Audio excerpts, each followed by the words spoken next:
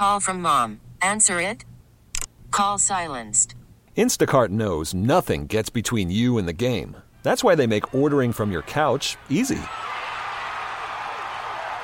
Stock up today and get all your groceries for the week delivered in as fast as 30 minutes without missing a minute of the game. You have 47 new voicemails. Download the app to get free delivery on your first 3 orders while supplies last. Minimum $10 per order. Additional terms apply. It's 930 in 716. A rash of suicides within the NYPD has experts focusing in on untreated depression among law enforcement officers nationwide. Last year, more officers took their own lives than were killed in the line of duty.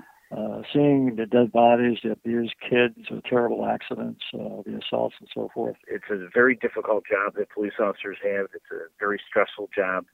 You see the worst of the worst. I'm Tim Wenger on 930 in 716. It's a somber and grim subject on the podcast today, but an important one and one well worth spending some time spreading the word on. Wednesday, Robert Echeverria, 56 years old, became the 9th NYPD officer to take his own life this year.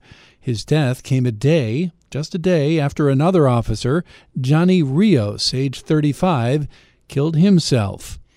It has us all wondering what's happening and if it's something that's reaching beyond the boundaries of the NYPD. We've actually seen almost an epidemic of police suicide around the country. This is not isolated to New York, although this rash in New York is absolutely astounding. Randy Sutton of the Wounded Blue calls it an epidemic nationwide. Last year, more officers took their own lives than were killed in the line of duty. And this year, that trend is continuing. And not only is it continuing, but it's rising. And this is something that is impacting law enforcement officers all over the country. This is a huge topic. First of all, post-traumatic stress injury is as real as a bullet. And yet some states do not even recognize post-traumatic stress injury as a legitimate injury. There are areas in this country that refuse to even recognize it for what it is and allow officers to get treatment for it. In other places, this is shocking considering this is 2019, but an officer who recognizes that they need help for post-traumatic stress in some areas will go into their chief or their sheriff and say, sir, I think I need some help, and they will be terminated. And others will be put on limited duty. They will, often times, they will feel stigmatized. And so the result is that officers in many areas are scared to death to even ask for help. So this becomes exacerbated. Now, there's a lot of other issues that are behind the creation of post-traumatic stress injury. First of all, the job itself. Anybody that has any time on at all has had more than their fair share of being on the front lines of seeing things that human beings really shouldn't see. They see murder, they see death, they see violence, they see hatred. Many of the officers who are working today not only are dealing with those traumatizing events, but now because of the sociological issues facing American law enforcement officers, there is additional stress being put on them. They don't feel like they are appreciated. They feel like people hate them. They feel like their own departments will turn on them if they get involved in a situation that is controversial. And you add all of these factors up, and you get a soup of post-traumatic stress. It is an issue that experts have looked into for years, this pail of depression and wave of suicide. Well, suicide can be attributed to many things. John Biolanti is a professor at the University of Buffalo and has spent part of a career looking into police officer stress. I think, however, being a police officer, this particular occupation, puts an additional strain on people in terms of stress, in terms of what they're exposed to, the trauma, seeing the dead bodies, the abused kids, the terrible accidents, the assaults and so forth. Day after day, for a period of 20, 25 years, it starts to wear down their psyche. And eventually, many people run out of the ability to cope in any normal way. And, of course, the ultimate way of coping is to die by suicide. So we are seeing that happen in this day and age. Several of the departments in the area have peer support teams. These are officers who are trained in basic counseling, who can help an officer get through a crisis and perhaps refer that officer to a mental health professional if needed. A lot of times those small problems can be resolved at the peer support level, but not always. Other departments have EAP programs, employee assistance programs. The City of Buffalo has one of those, and the City of Buffalo also has peer support.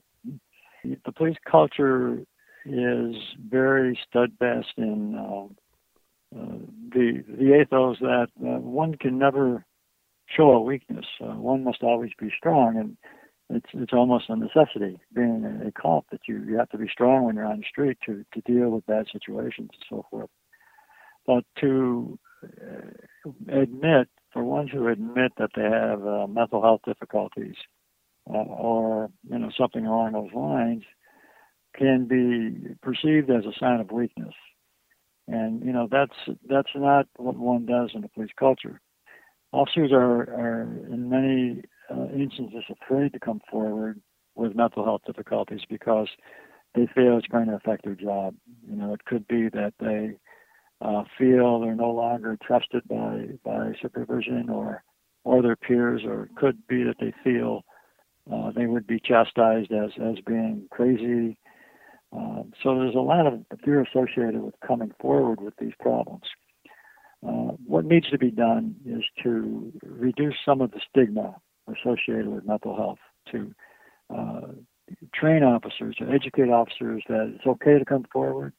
It's a sign of strength to do this. It's not a sign of weakness. It's a very hard thing to do to actually come forward and admit that you have mental health difficulties. Close to home, police departments are working to be proactive and offer help before the stress of the job, or anything for that fact, becomes overwhelming. Well, in recent years, the Buffalo Police Department has become very involved in employee assistance programs as well as peer-to-peer support groups. Buffalo Police Captain Jeffrey Rinaldo tells us the BPD has lost officers to suicide in the past, none in recent history, but the stress of the job, it is something they watch very closely. We've done a very good job of making access to these groups easier. We've done a good job of promoting the use of these groups amongst our officers. And I think that most officers are of the opinion now that these resources are not only available, but they're widely used and they are encouraged to be used. The stigma of having the desire to talk to somebody and not internalizing things that happen on this job, that stigma is slowly eroded. And I believe that officers understand the need for these support programs that are in place. It's a very difficult job that police officers have. It's a very stressful job. You see the worst of the worst, and there are things that you don't necessarily want to go home and tell your wife about, or your spouse about, or your children. So officers do tend to internalize a lot of the tragedy and trauma that they see. But again, through educational awareness and training programs, even starting as early as the police academy now, we're explaining to officers what they're going to see and how and what effects that may have on them and what they should do to help deal with those situations. There's a EAP, an Employee Assistance Program, that an officer can call and seek assistance for a number of issues that may develop in their life. And it doesn't have to just be something that happened on the job. It could be difficulties at home. It could be difficulties with relationships. It could be a number of different issues that officers feel they need assistance for, as well as peer-to-peer support groups, which contain hotline numbers that you can call, and you are put on the phone with a trained law enforcement person, somebody that's also a police officer, generally from a different agency, and it helps to give credibility to the program because officers are comfortable speaking to other officers that have been there, done that, seen that, experienced that, and they offer support and how they dealt with situations and how they were able to overcome their difficulties. Please remember, help is always a phone call away. In Erie County, it's 834-3131. Again, in 716-834-3131. That's 930 in 716.